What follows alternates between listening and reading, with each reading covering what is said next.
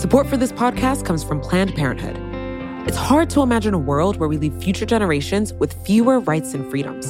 Since the Supreme Court's decision to overturn Roe v. Wade, politicians in nearly every state have introduced bills aimed at blocking people from getting the essential sexual and reproductive care they need, including abortion. Planned Parenthood believes everyone deserves access to care. And with supporters like you, they can reclaim our rights and protect and expand access to abortion care. Visit PlannedParenthood.org/future to learn more and support their cause. You know how to book flights and hotels. All you're missing is a tool to help you plan that unbelievable travel experience. That's why you need Viator. Book guided tours, excursions, and more in one place. There are over 300,000 travel experiences to choose from, so you can find something for everyone. And Viator offers free cancellation and 24/7 customer support for worry-free travel. Download the Viator app now and use code Viator10 for 10% off your first booking in the app. Find travel experiences for you. Do more with Viator.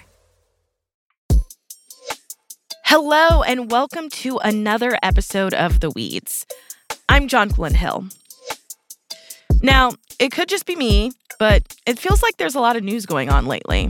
The war in Ukraine, reports of at least 2 dead tonight in Poland. CNN projects that Republicans will win control of the U.S. House of Representatives, reclaiming a majority for the first time in 4 years. It's official. Elon Musk will be reinstating former President Donald Trump's Twitter account. Fans of Taylor Swift crashed the Ticketmaster website today as pre-sale tickets to her first concert tour in 5 years went up for grabs. But for all the twittering and campaign announcements and botched ticket sales, there's one story in particular that made our policy antenna go up.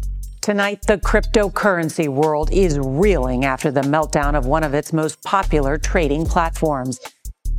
Before the collapse of FTX and its sister company Alameda Research, Sam Bankman-Fried, or SBF, was a well-known presence to lawmakers and regulators. And it kind of seemed like a match made in heaven. Until recently. Cue the Warren G.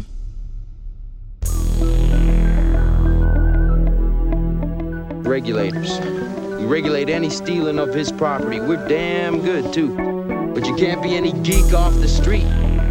Gotta be handy with the steel, if you know what I mean. Earn your keep. Regulators! Mount up! In an interview with our colleague, Kelsey Piper, the now disgraced former CEO gave her quite the pull quote. Fuck regulators. Yeah, it's bold. And that got us thinking. What is the state of cryptocurrency regulation? And what's on the horizon for money whose very purpose to some people is to be ungovernable? Before we get into all of that, let's be real here for a second. Crypto is confusing. So, to lay down some groundwork, we called up one of our Vox Media colleagues.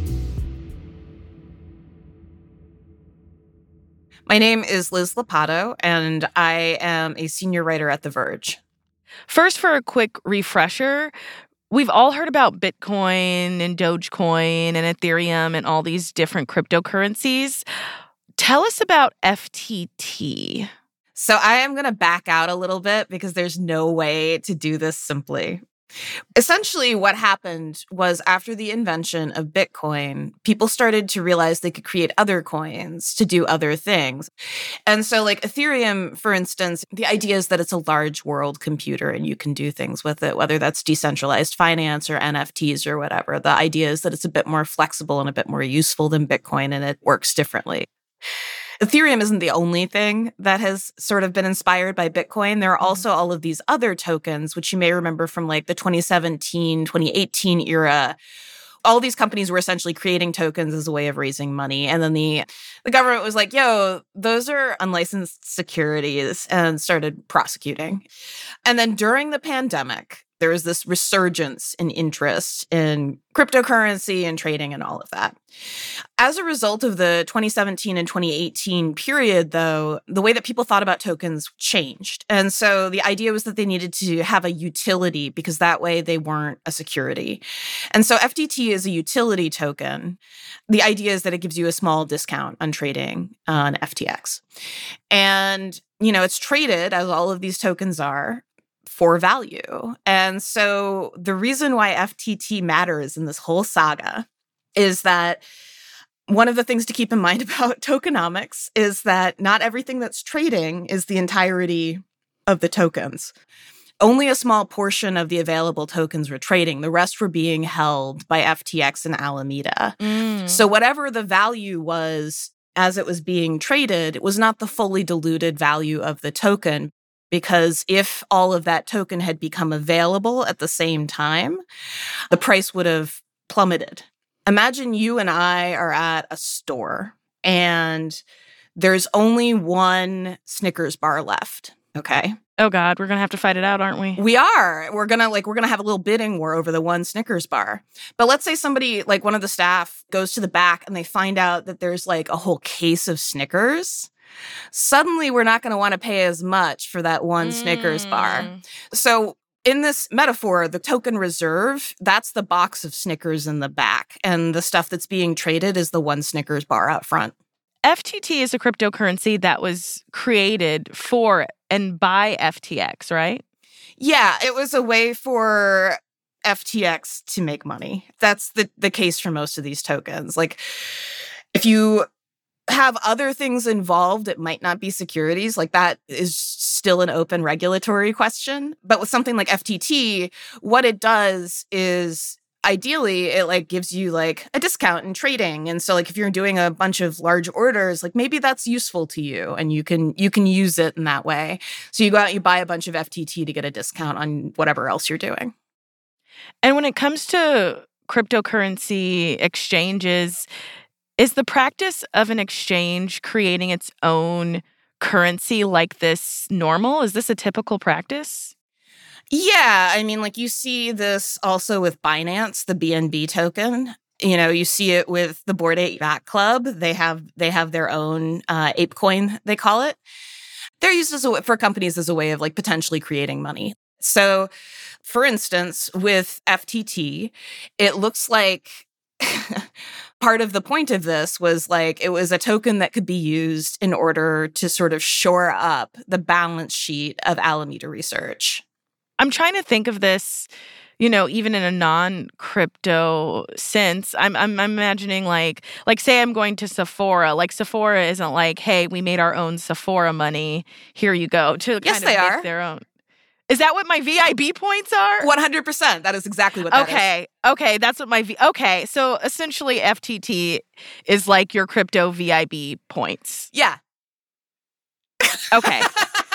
Wow, I am both embarrassed and impressed with how much that analogy works for me in this. That's very funny. No, that's about right. I mean, like the utility token, it doesn't give you a part of the platform revenue. It's not a share in FTX. It doesn't give you control over the governance of the treasury. It doesn't do any of those things. It is essentially like a rewards point. Oh, wow. Okay. That's very helpful. Okay.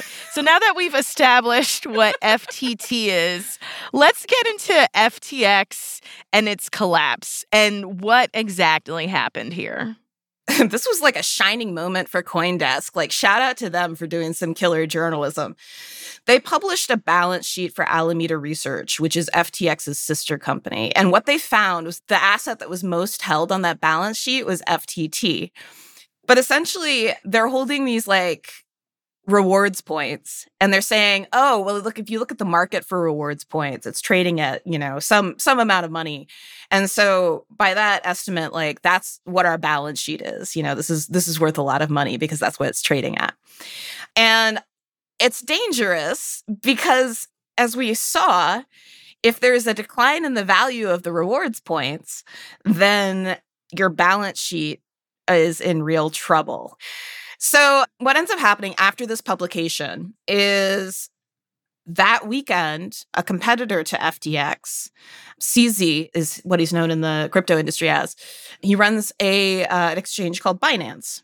And it turns out that he owns a bunch of FTT because he was an original investor in FTX.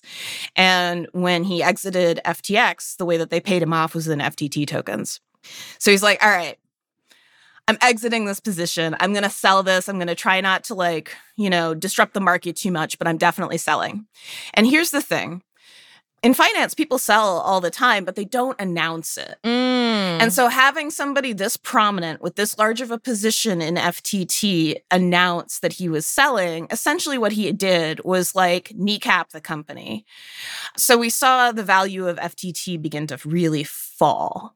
And again, because we all know that the balance sheet is stapled to FTT, that means that Alameda is in real big trouble now. Couple days later, CZ's like, hey, I've signed a letter of intent to buy FTX and stop what is essentially a bank run. It's not binding. I haven't done due diligence yet, but I intend to buy it and bail it out. And so at that point, I'm like, all right, cool. Well, that was some nasty corporate raiderism. Carl Icahn's jealous. Nice work. And then the next day he was like, just kidding. I'm not buying this. Wow.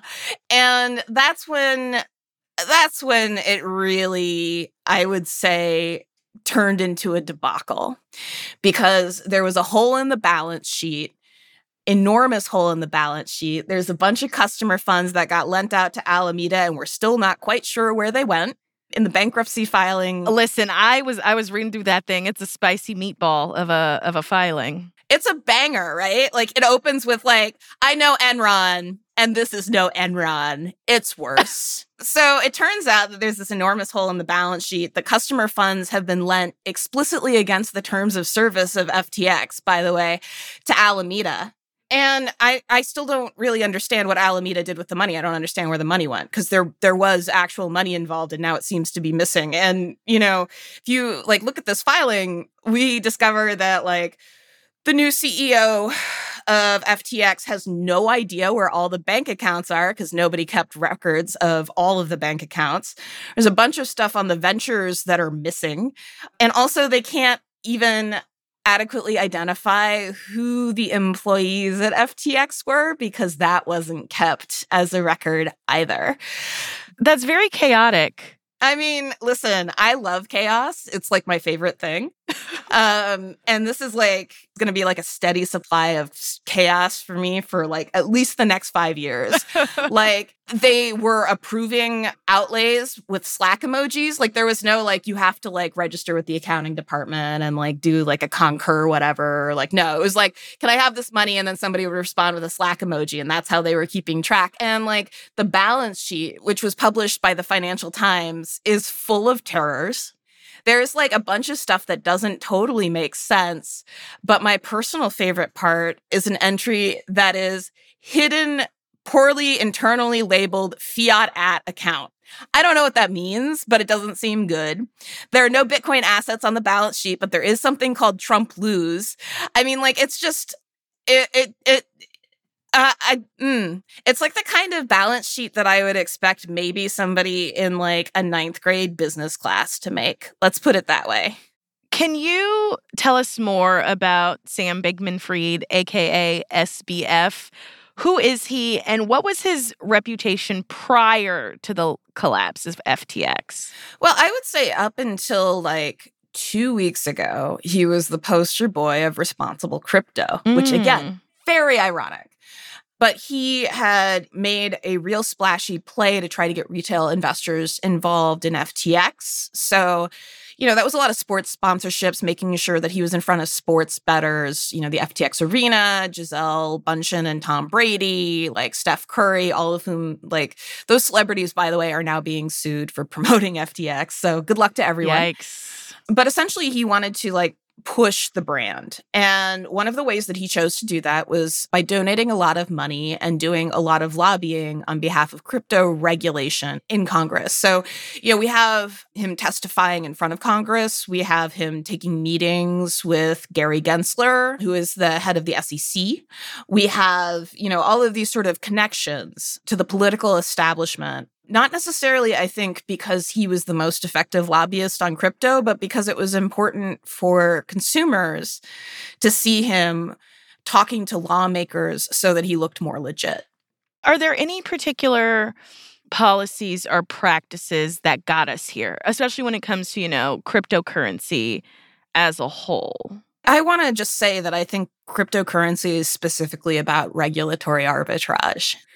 It's a non-state currency. Bitcoin specifically is a non-state currency, and it's meant to be uncensorable. It's meant to be something that the state cannot shut down.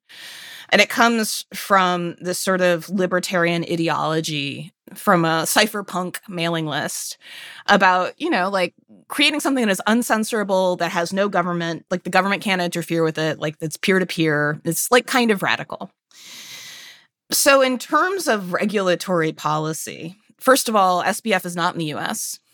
Yeah, he's chilling in the Bahamas. He's in the Bahamas still. That's right. He's in the Bahamas. FTX is in the Bahamas. Alameda Research, I think, is in Hong Kong. So, when we talk about regulatory policy, we're talking about policy across, hundreds of countries because, the U.S. isn't the only place where cryptocurrency lives.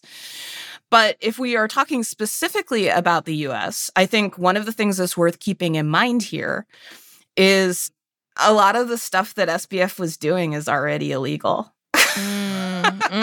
Okay. That makes sense. That makes a lot of sense. Allegedly doing, I guess I should say.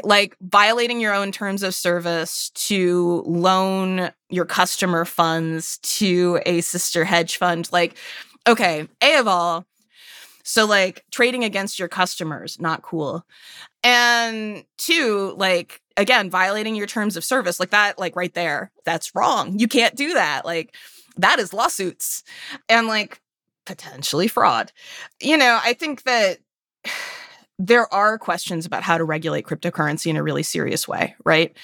But one of the reasons I think everyone's pretty mad at the regulators right now is that this stuff was already illegal. You don't need special laws to go after this. You can do that with existing laws if you're paying any kind of attention. And that's, I think, where the rage at regulators is coming from, because instead of being watchdogs, it kind of seems like they were asleep at the wheel. All right, Liz Lopatto, thank you so much. Thank you.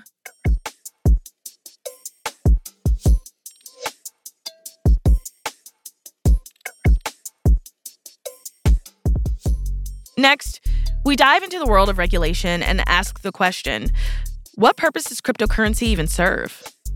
We'll be right back.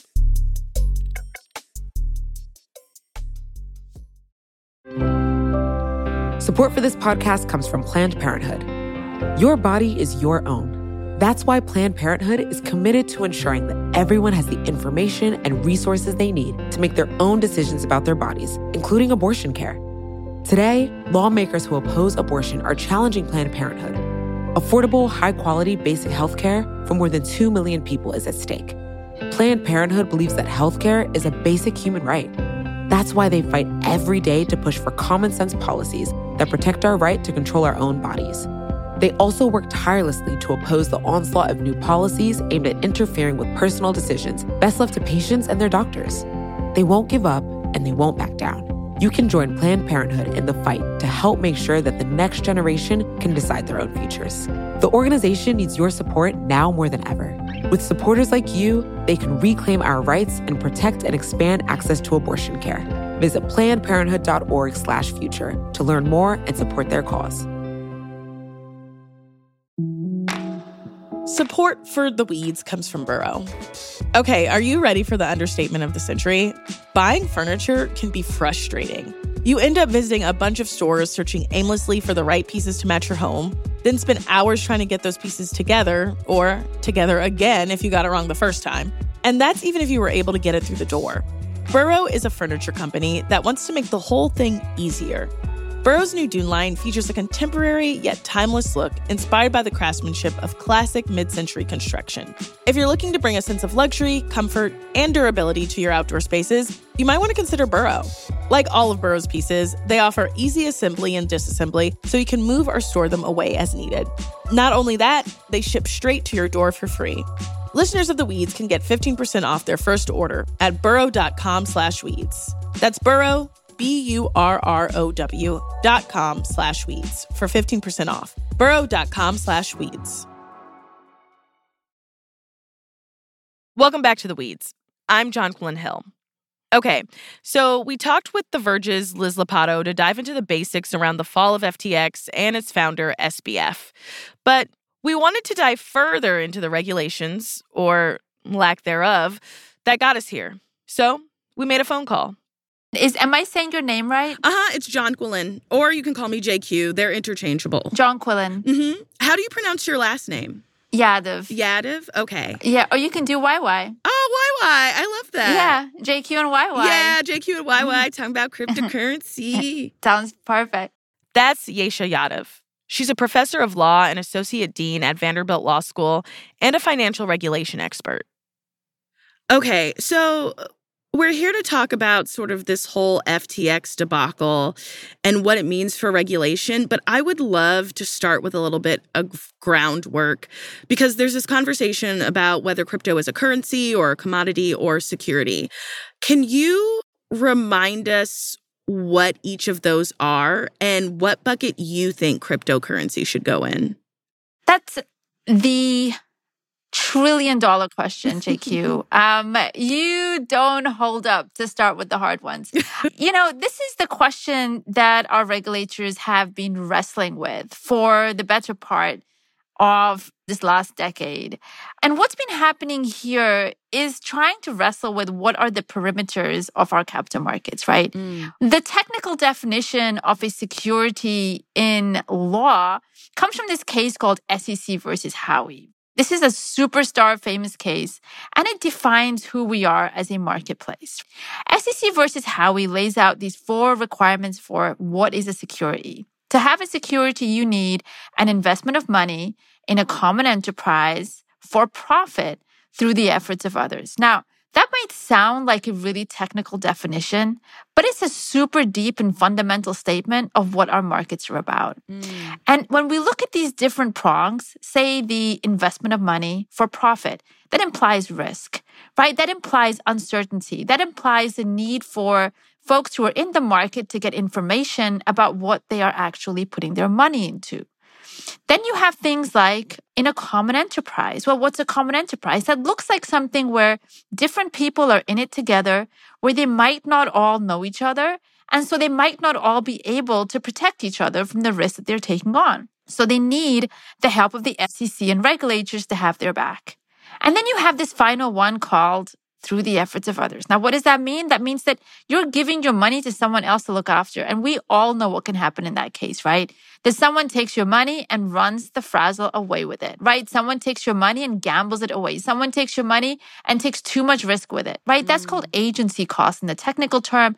But that's something that we all know, which is when you hand your money over to someone, they're not going to take care of it as much as you would take care of your own money, right? So these 4 different prongs come together to define what our capital market is. And for the last number of years or so, our regulators have been trying to figure out, are cryptocurrencies, tokens, digital assets, securities? And they're having a really tough time with it. And the reason why they're having a tough time with it is because not all crypto is the same. These are basically digital tokens that carry different kind of entitlements. When you're looking at things like Bitcoin or Ethereum, the difficulty there is that they're often quote unquote decentralized. What that means is that you're expected to protect yourself. You keep your own passwords, your own keys. They're not meant to be this whole central authority behind it. In fact, the idea is that there shouldn't be. So one of the difficulties we're coming up against, JQ, is that we're dealing in a world that is complex, more complex than the name crypto would suggest, which is why we're having these definitional problems. Can you talk a little bit about the commodity of it all? Because, that's, again, part of that $1 million questions. What is a commodity and how is it different from a security? the definition of commodity is super interesting because when we look at commodity, we're looking at as real a life as we can imagine, right? Commodities are basically assets. When you go into the technical legal act, the Commodities and Exchange Act, it has this list of agricultural commodities. Now, interestingly, it includes things like wheat and, milk and orange juice.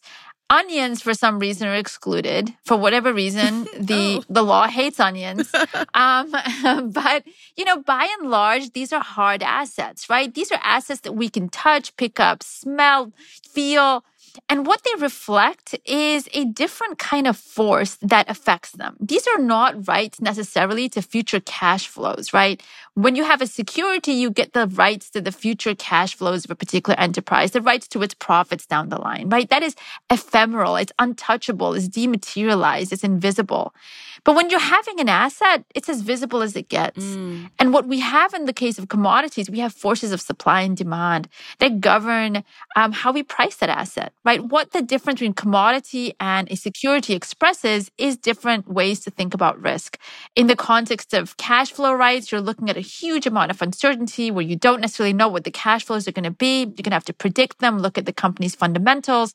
When you're looking at hard assets, you're going to look at things like supply and demand. You're going to look at who's producing it. You're going to look at where these things are stored. You're going to look at, things like weather. Are they going to affect it? It's a slightly different model for thinking about what the nature of the asset is. And when we look at things like Bitcoin and Ether, for example, because they don't necessarily fit within this through the efforts of others and, having common enterprises because we're looking after ourselves, here we're thinking, are these digital assets actually like, commodities, just assets that have a supply and demand issue rather than necessarily having this kind of rights to future cash flows from their use issue?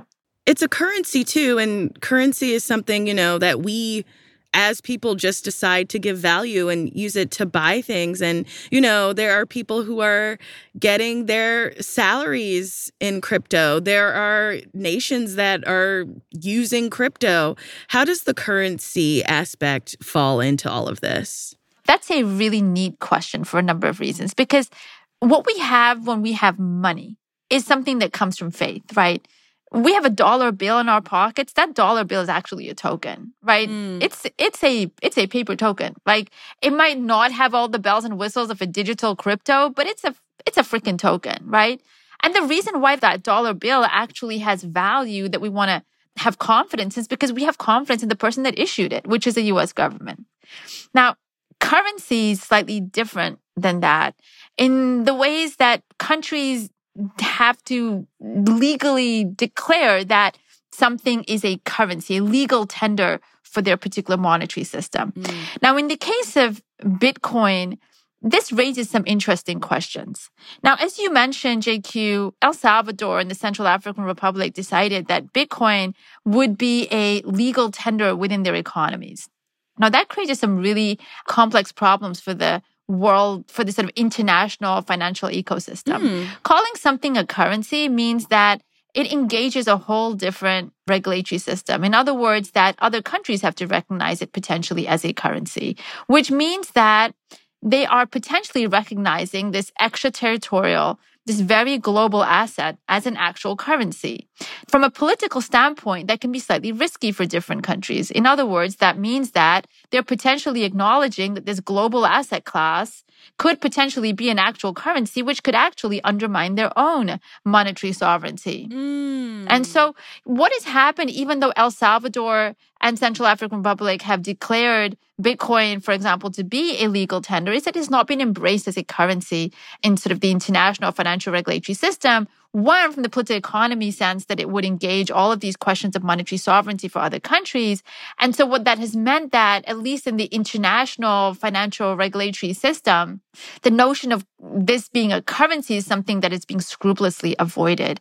If it were to be a currency, it would engage a whole lot of different foreign exchange regulations as well within the international financial system. And so again, that would create a much more complicated dynamic for Bitcoin, because it would then have to be, and those who are holding it and trading it would be subject to all of these different regulations. Now, that has not happened yet because from the political economy, at least as far as I read it, folks are very wary. Countries are very wary of recognizing Bitcoin, Ether, and others as currencies, because that can potentially harm their own power to regulate their own marketplace within their own countries. Yeah, I mean, I assume the United States would not like it if Bitcoin was more powerful than the dollar.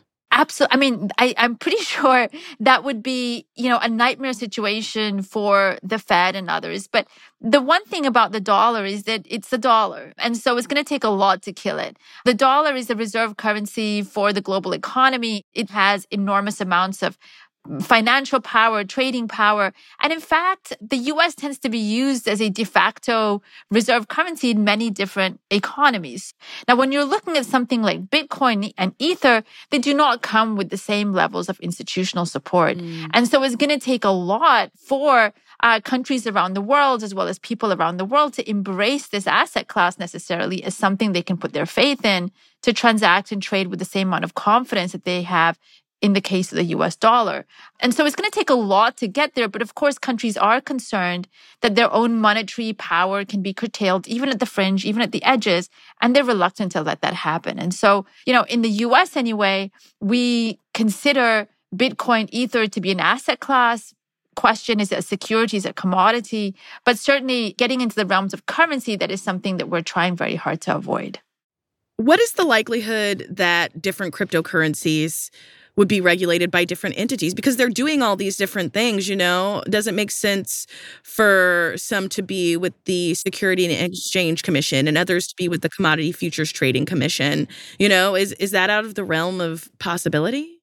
JQ, I feel like when I think about your question, it makes me get stressed out that we have set up our regulatory system in a way that resembles like the Roys in an episode of Succession. This whole scenario feels like an HBO drama. It feels like an HBO drama. I mean, this is going to be an HBO drama when the dust settles. Several seasons long. It's going to outdo Game of Thrones. I don't see any doubt about that. But, to me, it feels like the Roys because we have this family of regulators that broadly is going to work together, that has a common purpose. But there's some games being played, and there's been a lot of jurisdictional turf warfare to get the institutional flex to be seen to be regulating crypto and have that power and have that reach and have that extension. And so our regulators have actually been jostling instead of working together to try and figure out exactly what it is that they should be regulating, right? And what the different kind of crypto tokens represent, their potential entitlements, their functions, and so forth, to decide which amongst them should have authority or potentially joint authority over these different assets. Now, to take one example, you have Bitcoin Ether on the one hand. On the other hand, you have these stable coins. Stable coins are basically assets that are supposed to maintain a one-to-one peg, one token to $1. And so many commentators argue that this works more like a banking asset. In other words, that this is money that's supposed to be super, super safe, right? It's meant to be used with confidence as a potential asset for payments. And in many cases, actually, like in certain economies, like in the gaming economy or in the crypto economy, that's exactly what people use it for, as a replacement for fiat.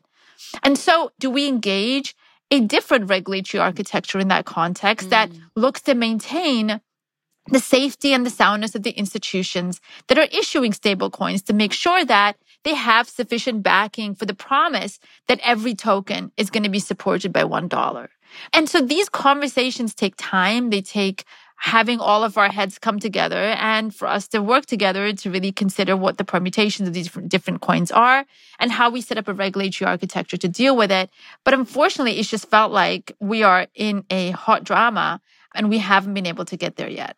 What does crypto regulation look like right now? Like, sans any bills, sans any, executive orders. What does it look like in the country right now? I don't want to sound like a downer here, but the picture is not a pretty one. In other words, that there are two levels of regulation that we're thinking about here, which is one, we are dealing with an industry that has lacked a comprehensive framework for regulation because we've struggled so hard with, is it a security? Is it a commodity? Is it a currency? We've not come up with some kind of overarching framework to deal with, well, how are we going to bring these tokens to market? What kind of disclosure might we need? What kind of support for the issuers? What kind of organizational control should these issuers have? What do we do about crypto exchanges that are transacting in these different kinds of tokens? So all of those deep, comprehensive thought processes that would govern regulation there, they really haven't come to fruition. So we haven't got a particularly comprehensive framework for crypto oversight in our country. What we do have is piecemeal authority. In other words, crypto exchanges are usually regulated as money services businesses. Technically, what that means is that they have to comply with money laundering controls, terrorist financing controls. So there's a discrete set of regulations that do apply to them. Of course, the general body of law against fraud and theft and criminal activity will apply in any event. But as far as a comprehensive framework for oversight, we don't necessarily have that in the context of the crypto ecosystem as a whole. We do regulate the traditional financial system against crypto, right? In other words, we've tried to firewall some of the banking system, the mutual funds and others from being able to engage freely with crypto. So for example, there are some real costs on banks if they want to hold crypto assets. They have to, pay a pretty high price to do so. And so we've tried to create a firewall around our traditional financial system. So there are rules in that context, but for the industry as a whole, we don't necessarily have a particular framework in place. I'm glad you brought up fraud because we spoke with Liz Lopatto of The Verge earlier just to, lay out the groundwork. And she pointed out that a lot of what happened with FTX actually is illegal. Like, they violated their own terms of service, and you are not supposed to do that. Is there more to do, especially when it comes to FTX, if, they broke the law, they did illegal things? There's a couple of things to consider. This is going to be a very long, drawn-out process, and it's going to require a lot of legal firepower to dissect exactly what went wrong and whether or not it rises to the level of criminal liability. Now, there are two things to consider. Firstly, we have these terms and conditions for the assets that FTX was holding for the customers that are on the exchange. Now, the terms and conditions, as far as I understand it, made sure that, at least in the latest version, that the customers were legally entitled to their assets and that FTX could not go ahead and gamble with those assets. There is definitely evidence currently to suggest that FTX was siphoning those assets off to Alameda that was then using those assets to take very risky bets. Now, the question is, this might have been a breach of the contract. Was it an intentional desire to defraud the customer, right? In other words, was there intent behind it, or was this a case of extremely bad management? Now, what is coming out in the disclosures that were being made by John Ray, the current CEO of FTX, the bankruptcy expert, what that suggests is that FTX was a complete shit show when it came to its own documentation, its own internal processes, and we can talk about this. This is a cluster on an epic scale, right? And so, there could be an argument to suggest that there was just no intent, there was just no system. Then there's the other side of it, which is to say, look, the fact that you had no system could suggest some kind of intent. In other words, you were so incredibly callous and reckless that it basically meant you didn't care less one way or the other, and that in itself could provide some evidence of intent. So the crucial showing here for fraud, anyway, requires intent. Otherwise, certainly one could assert a breach of contract, which would then be a civil claim that could be brought by customers potentially down the line.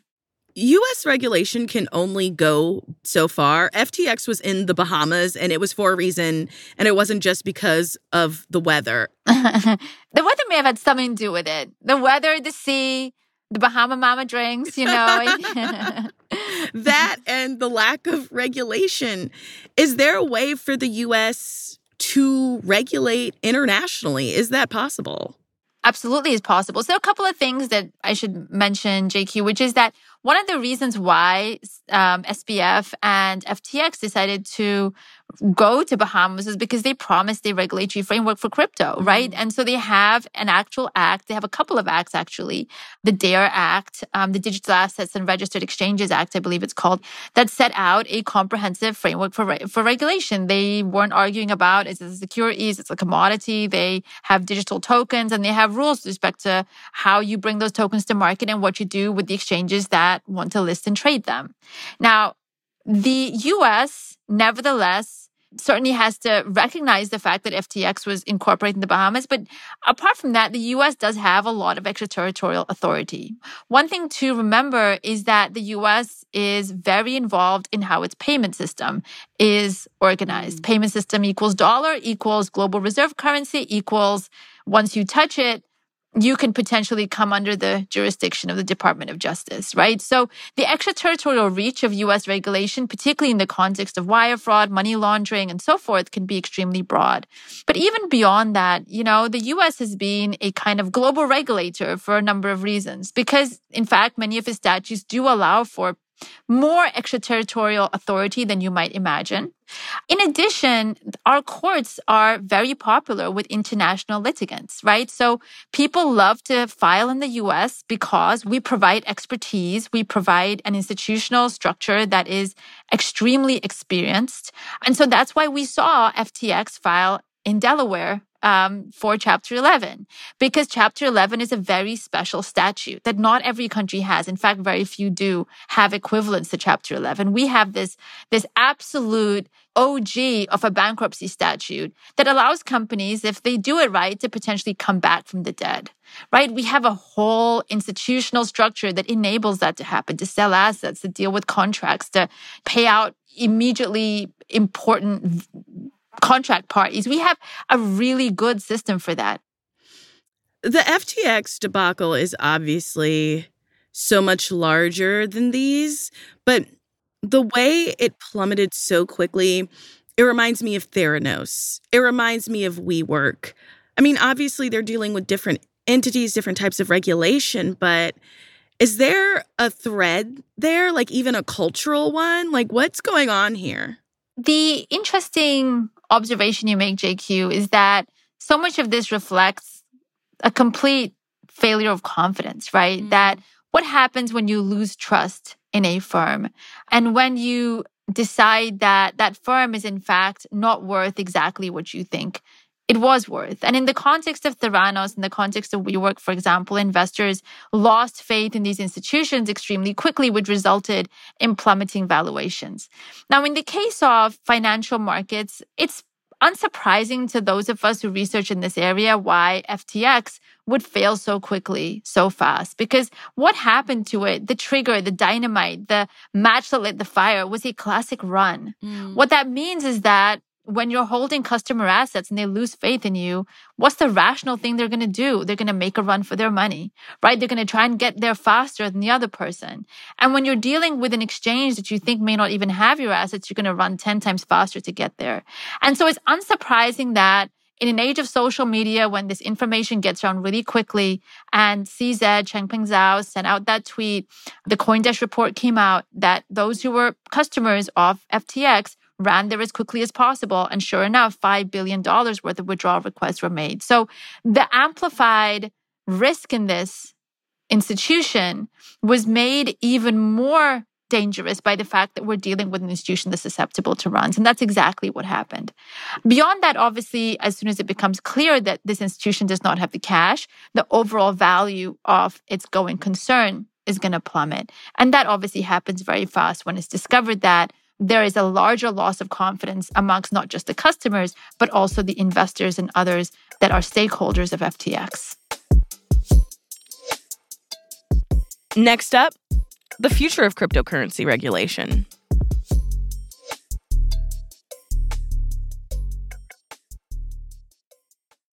At Evernorth Health Services, we believe costs shouldn't get in the way of life-changing care, and we're doing everything in our power to make it possible. Behavioral health solutions that also keep your projections at their best? It's possible. Pharmacy benefits that benefit your bottom line? It's possible. Complex specialty care that cares about your ROI? It's possible. Because we're already doing it. All while saving businesses billions. That's Wonder made possible. Learn more at evernorth.com/wonder. This is The Weeds. I'm Jonquilyn Hill. Yesha, is there a policy fix for what happened with FTX, or are the free markets just always gonna free market? Is stuff like this just gonna keep happening? There is a policy fix to the extent that we really need to try and learn from our mistakes. I think what's been amazing for all of us in this room to think about is the fact that so many experts got it wrong, right? Like when we look back at the FTX debacle, it seems so insane that we didn't spot the warning signs. The fact that there appears to be Excel spreadsheets that are so bizarre and empty and full of holes and crappy assumptions and red lines. And, you know, the fact that the top investors in our entire world in Silicon Valley, who are supposed to be the most educated about investments and ventures and so forth, didn't capture some of the basic risks here. And the fact that they were so taken in by the cult of personality of one person. Shouldn't that be something that we try and fix much more systematically? Because like you said, it keeps happening again and again and again. We saw that in the case of Theranos, for example, right? Having a board that barely provided any accountability whatsoever, that couldn't check that these technologies were actually working. And yet you ended up with a company with a $9 billion valuation. Before that, you had Enron, which was as Wall Street as it gets. And after Enron, we had the financial crisis again, right? Which is, you know, a way in which we were trusting products, we were trusting investment banks and others that were making promises about their solvency that could not be borne out in practice. Now, obviously, with hindsight, everything looks so, so obvious, but we keep making these heuristic mistakes again and again and again. And there needs to be a way in which we are able to immunize ourselves much more systematically against becoming greedy, against letting that greed overtake rationality and our ability to really think through the fundamentals of the different investments and assets that we are putting our money into, because we seem to be getting it wrong on a regular basis. I think so much of the appeal of cryptocurrency for some people is the fact that it is decentralized, is the fact that, it doesn't have these regulations. And it makes me wonder, is the future of money ungovernable? Like, is there just a future where we can't regulate this?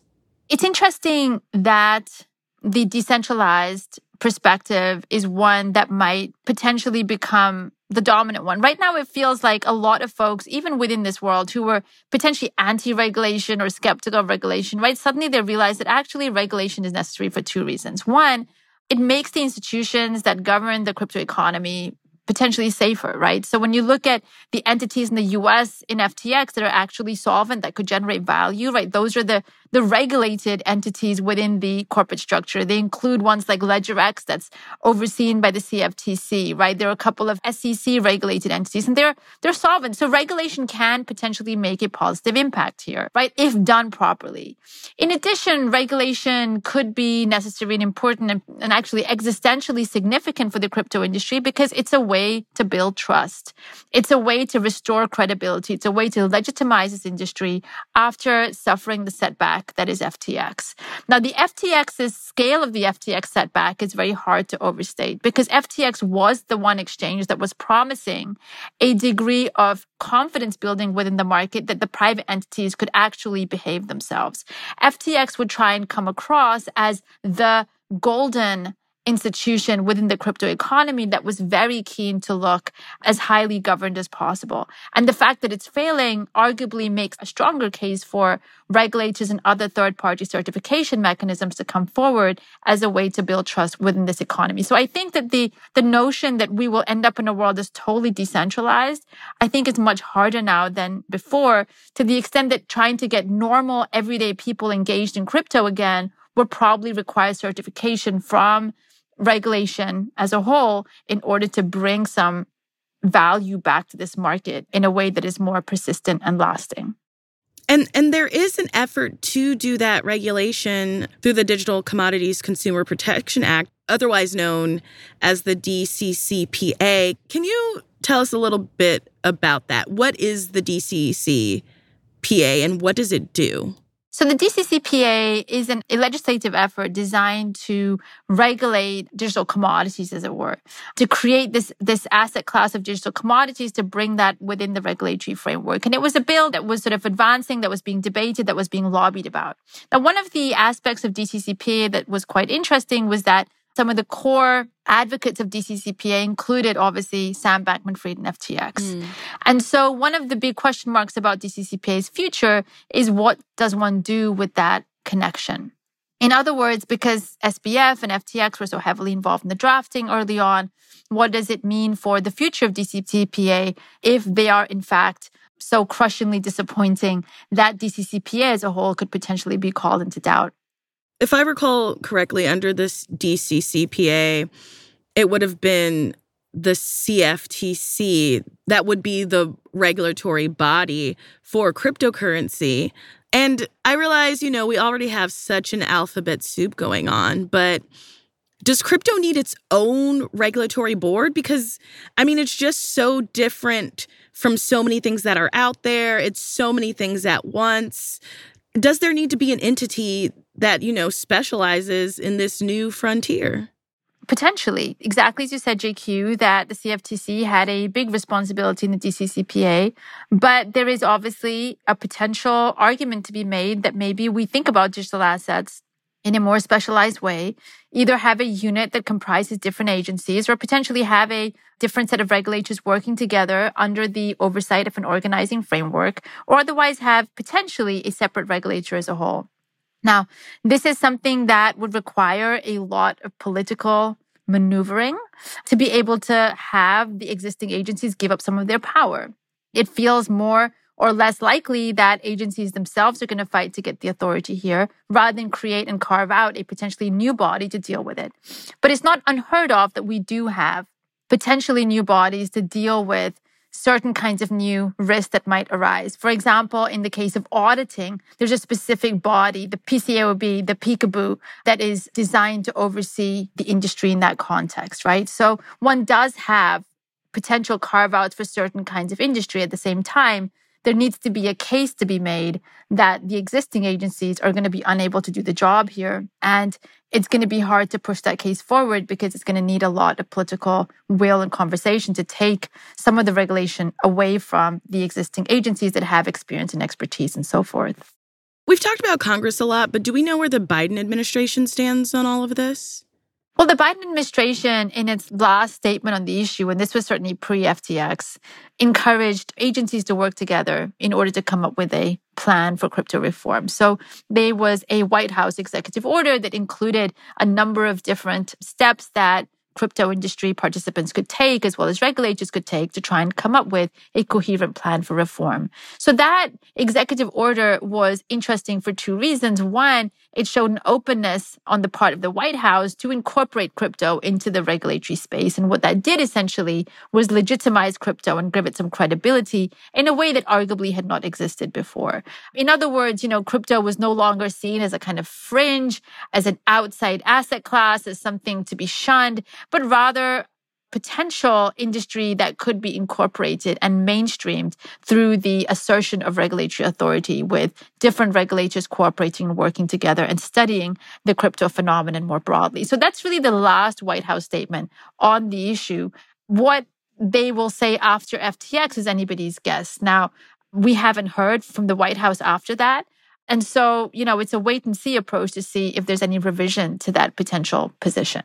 I think in the wake of this, people are really calling the legitimacy and the future of cryptocurrency into question. What does all of this mean for cryptocurrency moving forward?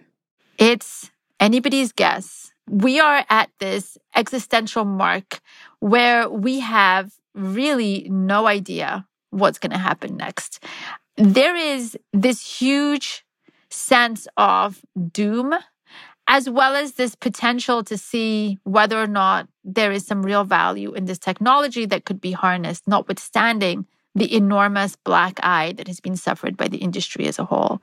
Now, coming back to our earlier conversation, so much of the financial industry, so much of the crypto industry, particularly at the edges of innovation, depends on confidence, depends on trust, depends on integrity, depends on a sense that it can do the job better than current traditional institutions can.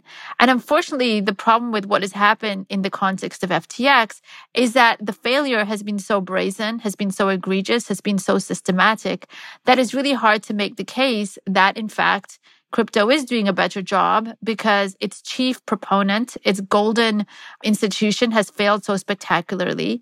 And crypto is having a hard time making the case for itself because many of its protocols potentially are not becoming manifest in real life? In other words, how are they helping people get credit in a way that they could use to buy their houses or to get paid or to achieve some kind of economic stability in ways that potentially traditional finance can make a clearer case for? What is the connection of crypto to the real economy?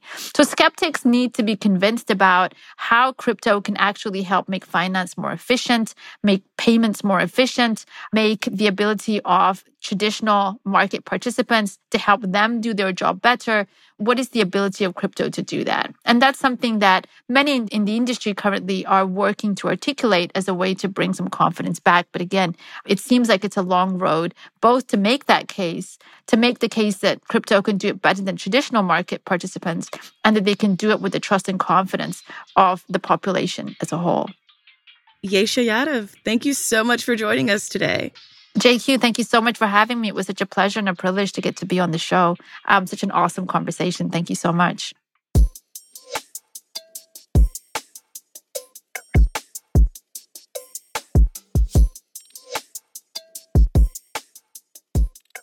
That's all for us today. Thank you to Liz Lopatto and Yesha Yadav for joining me.